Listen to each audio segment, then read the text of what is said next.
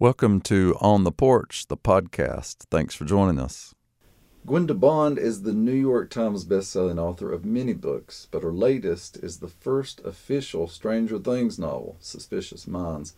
Her previous work includes the Lois Lane series, which brings the iconic comic book character front and center in her own young adult novels, and the Cirque Americaine series, about daredevil heroines who discover magic and mystery lurking under the big top. She also co-writes the Supernormal Sleuthing series with her husband, Christopher Rowe, and as if that wasn't enough, she also created Dead Air, a serialized mystery and scripted podcast on which she is a co-writer. She's been published everywhere from Publishers Weekly to the Los Angeles Times. She now lives in Lexington, but she's originally from down in my neck of the woods. We grew up in neighboring counties in southeastern Kentucky. Welcome to On the Porch, Gwenda. Hi, thanks for having me. It's great to be here. We're certainly glad to have you. First of all, I want to tell you that you are living one of my childhood dreams. I used to love to read books that were novelizations or spin-offs of TV shows or movies. And I always dreamed of one day doing that. I had all those books, Gremlins and E.T. and Happy Days and etc. But now you're involved with one of the most popular television shows in history, Stranger Things, which is just the height of cool for me. So how did that happen? Well, it's funny, by the way, that you say you grew up reading novelizations. Christopher, my husband, did too. They didn't have a movie theater in town, so he would always get novelizations of movies and read them. That was kind of his way of keeping up with the culture. I was really lucky. I think the Lois Lane books and my other novels had put me on the radar of an editor at Random House who wanted to work together and thought of me when these novels were being plotted and asked if I'd be interested in doing one. And I immediately said yes, because I was a huge fan of the show. And we just went from there. And basically this will be a prequel about Eleven's mother. But my question, whenever I'm asked to work with somebody else's content, is, will I have the freedom to also kind of make it my own? Mm-hmm. Because I don't want to disappoint my readers, even though they are far fewer than the legions of the Stranger Things fans. I want it to make sense for everyone involved. And they said yes, like the Duffers really want these books to be good, and you can have the freedom to put your own stamp on it. And they were really true to that, which is not always the case with these kinds of projects. Right. I was thinking it must be really daunting, though, to take these iconic characters they're so much a part of pop culture now that if you are one of the few people who haven't seen the show, you still get references to it, And mm-hmm. So to take these iconic characters and make them your own to some degree, that's the coolest part about it all, but that the showrunners put that much trust in you, but there must have been some stress involved. There's always stress involved with writing. There's always stress involved, yeah. But it's definitely a unique kind of stress when you're working with something where people, anytime you could Google and there's fan art of a character that you're writing or related to a series that you're working on, it does add an extra level of pressure because you don't want to disappoint those fans. And so it's really important, I think, to understand kind of the essential qualities that make something what it is. And, for Stranger Things, I think what I had going for me from the get-go is that I grew up with the same pop culture DNA as the showrunners. We all clearly spent our childhoods obsessed with Stephen King novels and evil government plots and, watching too many horror movies and Steven Spielberg movies. The first thing I did when I got hired was go back and read all of Stephen King's first books. So I think that helps. And at a certain period, you just kind of have to forget a little bit about that. And also the deadline for writing this was a little crazy. So that helps too. Like not having time to freeze up is helpful. Absolutely, yeah. Sometimes a deadline is the best thing in the world, you know. Yes.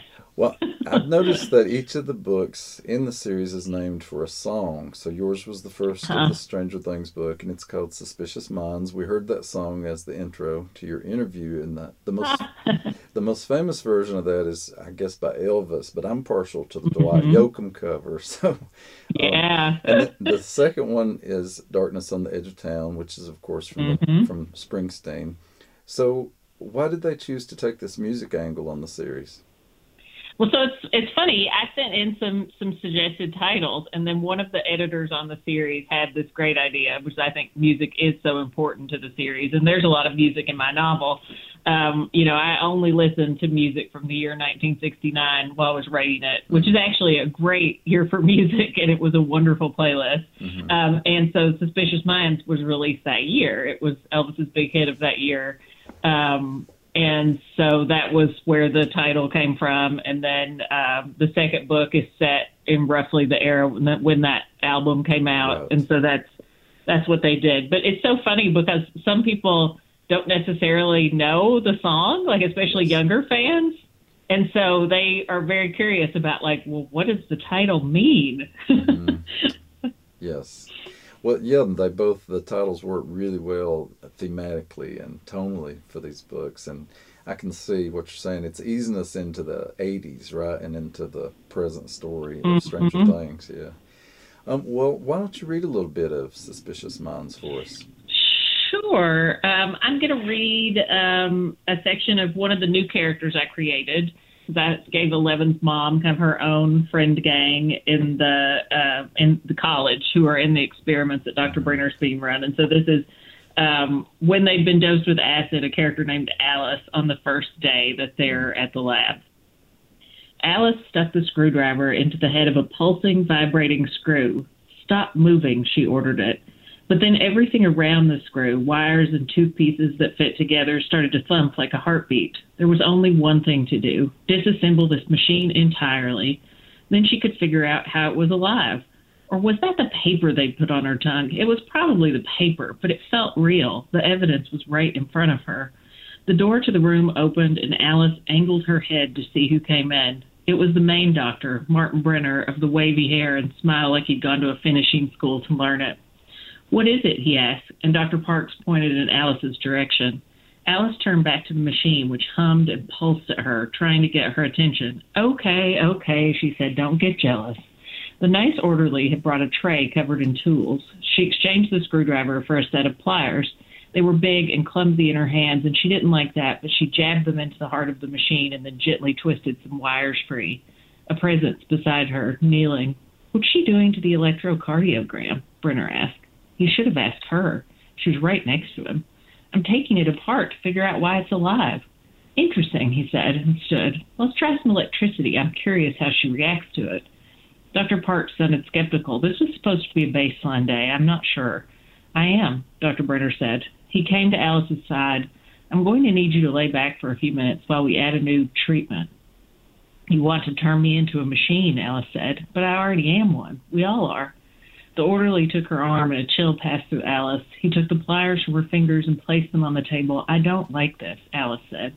It won't hurt, Dr. Brenner said. She didn't merit one of those smiles this time. He rolled over another machine. The glowing Dr. Parks had a shadow around her halo now. She attached some wires to Alice, cool sticky circles pressed onto the skin of her temples. Alice should tell them she didn't want this. The first jolt turned her into a crack of lightning. The second sent her far inside herself. Disoriented flashes of light and dark surrounded her, and she couldn't get her bearings. A crumbling wall in front of her cracked and overgrown. Spores like tiny tumbleweeds drifted through the air. She tried to catch one, but her fingers closed on nothing. What was this? Breathe, Alice, breathe. It's the medicine and the electricity. The swaying vines and crumbling concrete of the darkly beautiful ruins vanished, replaced by a sky full of moving stars. She could stay a while in this quiet, confusing place in her mind where images tumbled into one another, walls into stars into grass. She could hide here beneath reality until Dr. Brenner and his bad electricity left her alone. Thank you. That's from Suspicious Minds, the first Stranger Things novel by Gwenda Bond, and that's available wherever fine books are sold. This is WUKY 91.3 FM, listener-supported radio. We are On the Porch with author Gwenda Bond, and I'm your host, Silas House. Gwenda, you're someone who talks a lot about the importance of writing community. So can you talk a little bit about how that community has lifted you as an artist? Absolutely. I've always been really lucky I was lucky to stumble onto an extended writing community and make friends with some writers that I really admired, from the time I was in high school on, I think. And some of them, I'm still friends with many of them, like people I would be so intimidated by if I was meeting them now, like Kelly Link, introduced Christopher and I, and is one of our oldest friends, and Ted Chiang. And so lots of people in the science fiction and fantasy world were kind of the first people that I became friendly with. And then I had a day job for many years in Frankfurt. So most of my writing friendships were virtual. But once I was able to leave my job and be a full-time writer, I was able to meet a lot more people here and spend a lot more time in the local community. And we have a writing group here that has a lot of speculative fiction writers who are in this general area. And it's incredibly important, especially during the pandemic, I think, having those people to process things with and to cheer each other on and try and hold each other accountable has been really important. Yes, absolutely. I wonder if that's one reason that you're so prolific, because you have such a great support system. I may be counting incorrectly, so correct me if I'm wrong, but I believe that you've published 15 books. I think I've only published like 13, but I've sold 15. Okay, and that and in a pretty short time too. Like that's in less than 10 years, right? Yes, this is the first year I haven't had a new book out, and it couldn't have happened in a better year, actually. But yeah, I was kind of one of those late blooming overnight successes. Like my first book was published in 2012. And then I was publishing a couple a year, more or less, for the next few years thereafter. Right. So you must be the kind of writer who has more than one project going at a time then, I guess, right? I do, but I don't really actively work on more than one thing very well, with the exception of if something is a collaborative project, I can go back and forth, because I think collaborative projects bring their own kind of special energy with them. And you don't want to let another person down. So even if you're kind of almost empty, you'll dig a little deeper and find something for that person. But generally speaking, I like to just keep my nose to the grindstone on one project and maybe have some other things on the back burner. But I am not one of those people who can multitask and write 2 books at the same time, generally speaking. And do you have a really strict schedule you go by, or do you just sort of write whenever you want to write? Pre-pandemic or post-pandemic? I'm curious to hear how your writing has been affected by the pandemic. I struggled to finish a book that was due earlier in the summer, and I just turned it in. Luckily, it was a little bit, we had some time, so it's not going to mess anything up. But it definitely threw my process completely into arrears. Like for me, it's very much about the energy to focus. And that was just really hard for the 6 months that we've been learning how to live in this new normal, and with all the extra stresses and anxieties that come along with it. It is really interesting to hear how people react to it differently. I know so many writers who just haven't been able to really focus. For me, I always write. I work better when I'm unhappy, and so I've been pretty productive. I don't know if that's good or bad. I know. Yeah. I'm just one of those writers that I'm writing my way out of misery often, and so the pandemic. Well, I was writing a comedy, so I was writing a comedy, and this is not a good time to be writing a comedy. Right. Well, now, do you have two books coming out next year? Is that right?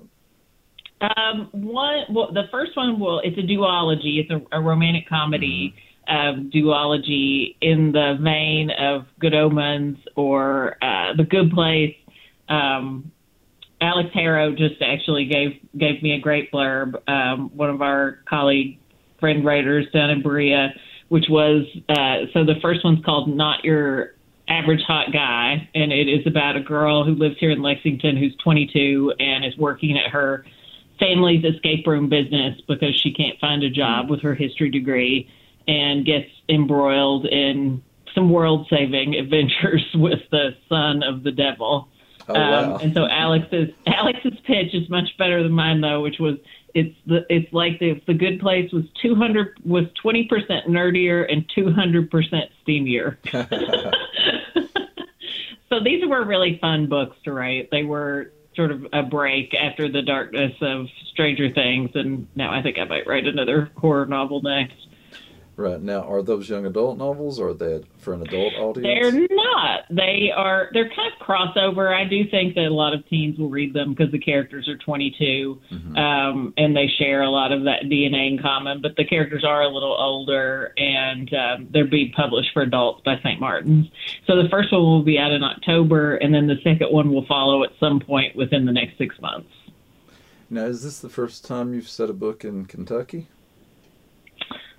Other than Dead Air, the serial project that I did, which is about a UK journalism student, I think it is the first time I have a book that's partly set here, and which was fun. I mean, actually, I started writing those two again after I became a full-time writer here, and so I felt like I had more time that I could go, like, really immerse myself in little local places and that sort of thing, and put those things in. And same for Dead Air. Dead Air was an idea I had literally the first week that I was working from home. It's like, I want to set a book. I want to do a fake true crime set in the horse world, in Kentucky. And I was obsessed with true crime podcasts, as so many of us are at that time. So I kind of wanted to examine what was so obsessive about those through a character instead of myself.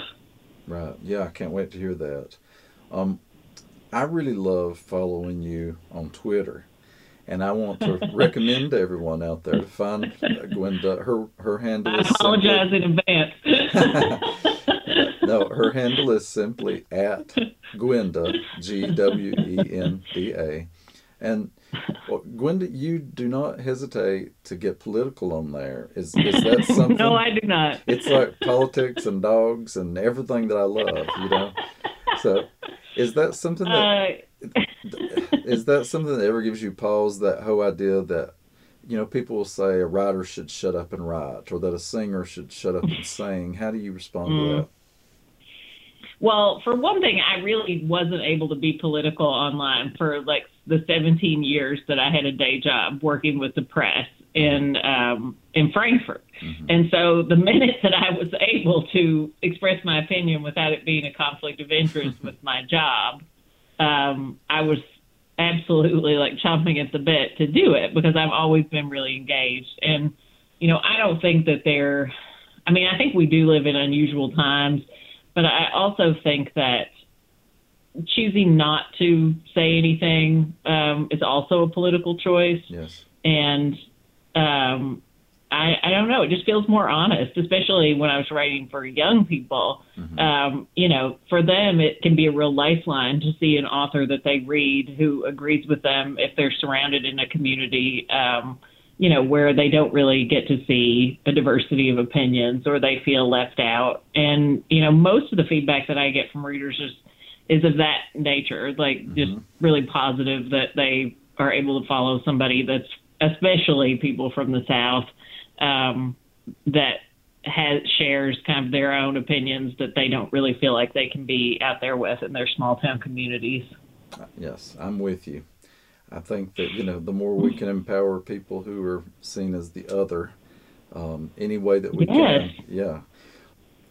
Well, one reason, as I mentioned, one reason I love your tweets is because your dogs often feature in them. And I don't know how we could have made it through this pandemic without our dogs. So, what is it about having animals around you that's so sustaining? Oh gosh, yeah. I honestly don't know how people without pets are making it through. Yeah. So yeah, we have three dogs, two youngish border collie mixes, and one grumpy old man, and two cats who are super active as well. Mm-hmm. It's a lot of female energy. Christopher has one ally in the house. They really are. I mean, honestly, it's really easy to get stuck in your own head, I think, especially for writers, and for people with anxiety, which I have. And so dogs force you out of that. You know, they force you to get up and take a walk and go outside and play. And no matter how crappy the rest of the world is, you can make your dog happy pretty easily by paying attention to it. So. Yes, I get the best ideas for my writing when I'm walking my dog. It never fails. Yeah. Yeah, it's an essential part of the process, really. It truly is. Well, I'm going to put you on the spot a little bit here. I know that we both love the Ashley Bloom's book, Every Bone a Prayer. Oh, yeah. And we have her lined up to be on the show. But what other books would you recommend right now? Oh, gosh. Well, Alex Harrow, who I mentioned earlier, has a brand new book out, which I loved even more than her first book, called The Once and Future Wishes. Mm-hmm. And Ashley and Alex and I are all in a writing group together. Oh, okay. Yes. We have a really good writing group, and there's a couple books that have not been announced yet or will be out in the next couple of years by other writers in that that you should totally talk to when that happens. Yes. It's a really exceptional group of people. Let's see. I just read a book by Catherine Addison called The Angel of the Crows that is a sort of a fantasy take on Holmes and Watson with a lot of gender exploration and trans issues, but set in the past. That just knocked me out because it was one of those books that it's what I call a meeting of life thriller, where it's a page turner, but it's really about these super deep issues. Those are tend to be my favorite books. So yeah, those are a few that I have loved recently. And Maggie Smith's poetry collection. Yes. So good. Yes. There's so many great books out this year. I hope that they are finding the audiences that they deserve. Right. I teach with Maggie Smith, and she's just so wonderful. Oh, all the way around. Yeah. Such a talented poet. Yes, she is. How do you think being from a little rural place in southeastern Kentucky shaped you as a writer? I mean, hugely. I'm sure you also feel like you grew up surrounded by women who told stories, and men too, to an extent, but especially my grandmothers were both champion storytellers, particularly of ghost stories. Yeah. And my parents were both in the education system and were always reading and always gave us pretty unfettered access to books. And also, I think, like, for a large part of my childhood, I deeply resented being from there, which, I think most Kentucky kids go through at some point. Yeah. And then I flipped a complete 180. Like, the minute I got to college, I decided to obstinately no, I'm going to own this complicated place that I'm from, and I love it here. And is it perfect? No. Is anywhere perfect? And, it's a very misunderstood place. And I think really the crux of things for me was in journalism school. I had a professor who's still a dear friend who really wanted to push me into broadcast journalism. And I basically just said, no, I can't do it because I refuse to lose my accent. Yeah. I don't think that's a good practice that, you have to have that sort of edges filed off accent to do broadcast news. And it is creating this homogenized culture that leaves out people who, don't talk that way. So, yeah, I think it definitely shapes. I think it gave me that obstinate, well, I'll do whatever I want. I don't, I remember a professor at Eastern. I had forgotten about this, but my mom reminded me that I got super angry at when I was a freshman in college because he was shocked that I had read so many books. being from Jackson County. I think I had the same professor and the same experience. Probably so. Probably so. I actually ended up giving him a reading list because we got into a big fight because he didn't believe you could read books that had been published less than 100 years ago. Uh-huh. And I'm like, well, that basically just means you get to read like Dead White Guys for Life. Like, Right. no. And so he did actually read. I gave him a list. I don't remember everything that was on it, but I remember he read Salman Rushdie's Midnight's Children and gave me a book report on it. Oh, wow. That's pretty great. Well, I asked you, we got to talk a little bit before the show about music, and I asked you what song you'd like to close the show down with, and one that you chose was Everything is Free by Gillian Welch, and I just love your reason for loving this song. So can you share that with our readers? What it is you like about it? I mean, I do think Gillian Welch is one of like the best storytellers that we have, period, in any medium. And Christopher and I saw her at the Kentucky Theater sing that song right after she had just come out of recording studio. And so she and David Rawlings were very punchy, and it was a very relatable sort of evening because, you know, we all know that liminal space that you're in when you just finish a big project and then go out in public for the first time. So Everything's Free, I think it really sums up that the modern ethos of feeling like our work is devalued often, but the core of being an artist is that you will always find a way to do it, and finding a way to do it on your own terms. That, you know, even if you're not making money, you know, you can always reboot and go back to the basics. And she just has such a wise and angry and lovely way of expressing all that in that song. Great. Yes, it's a great song. I'm so glad you chose it. Well, it's a real pleasure to talk to you. Thanks so much for joining us. Oh, you too. Thanks for having me on. And thank all of you for listening to another episode of On the Porch here on WUKY 91.3 FM. Be sure to go out and get a copy of Suspicious Minds by Gwenda Bond. And if you possibly can, buy it at your local independent bookstore. Until next time, be good to one another. Here's Gillian Welch. Thanks for listening to the podcast of On the Porch. I'm your host, Silas House. This episode was engineered and produced by DeBron Thomas at the studios of WUKY 91.3 FM in Lexington, Kentucky. We are listener-supported radio, and we thank you for joining us.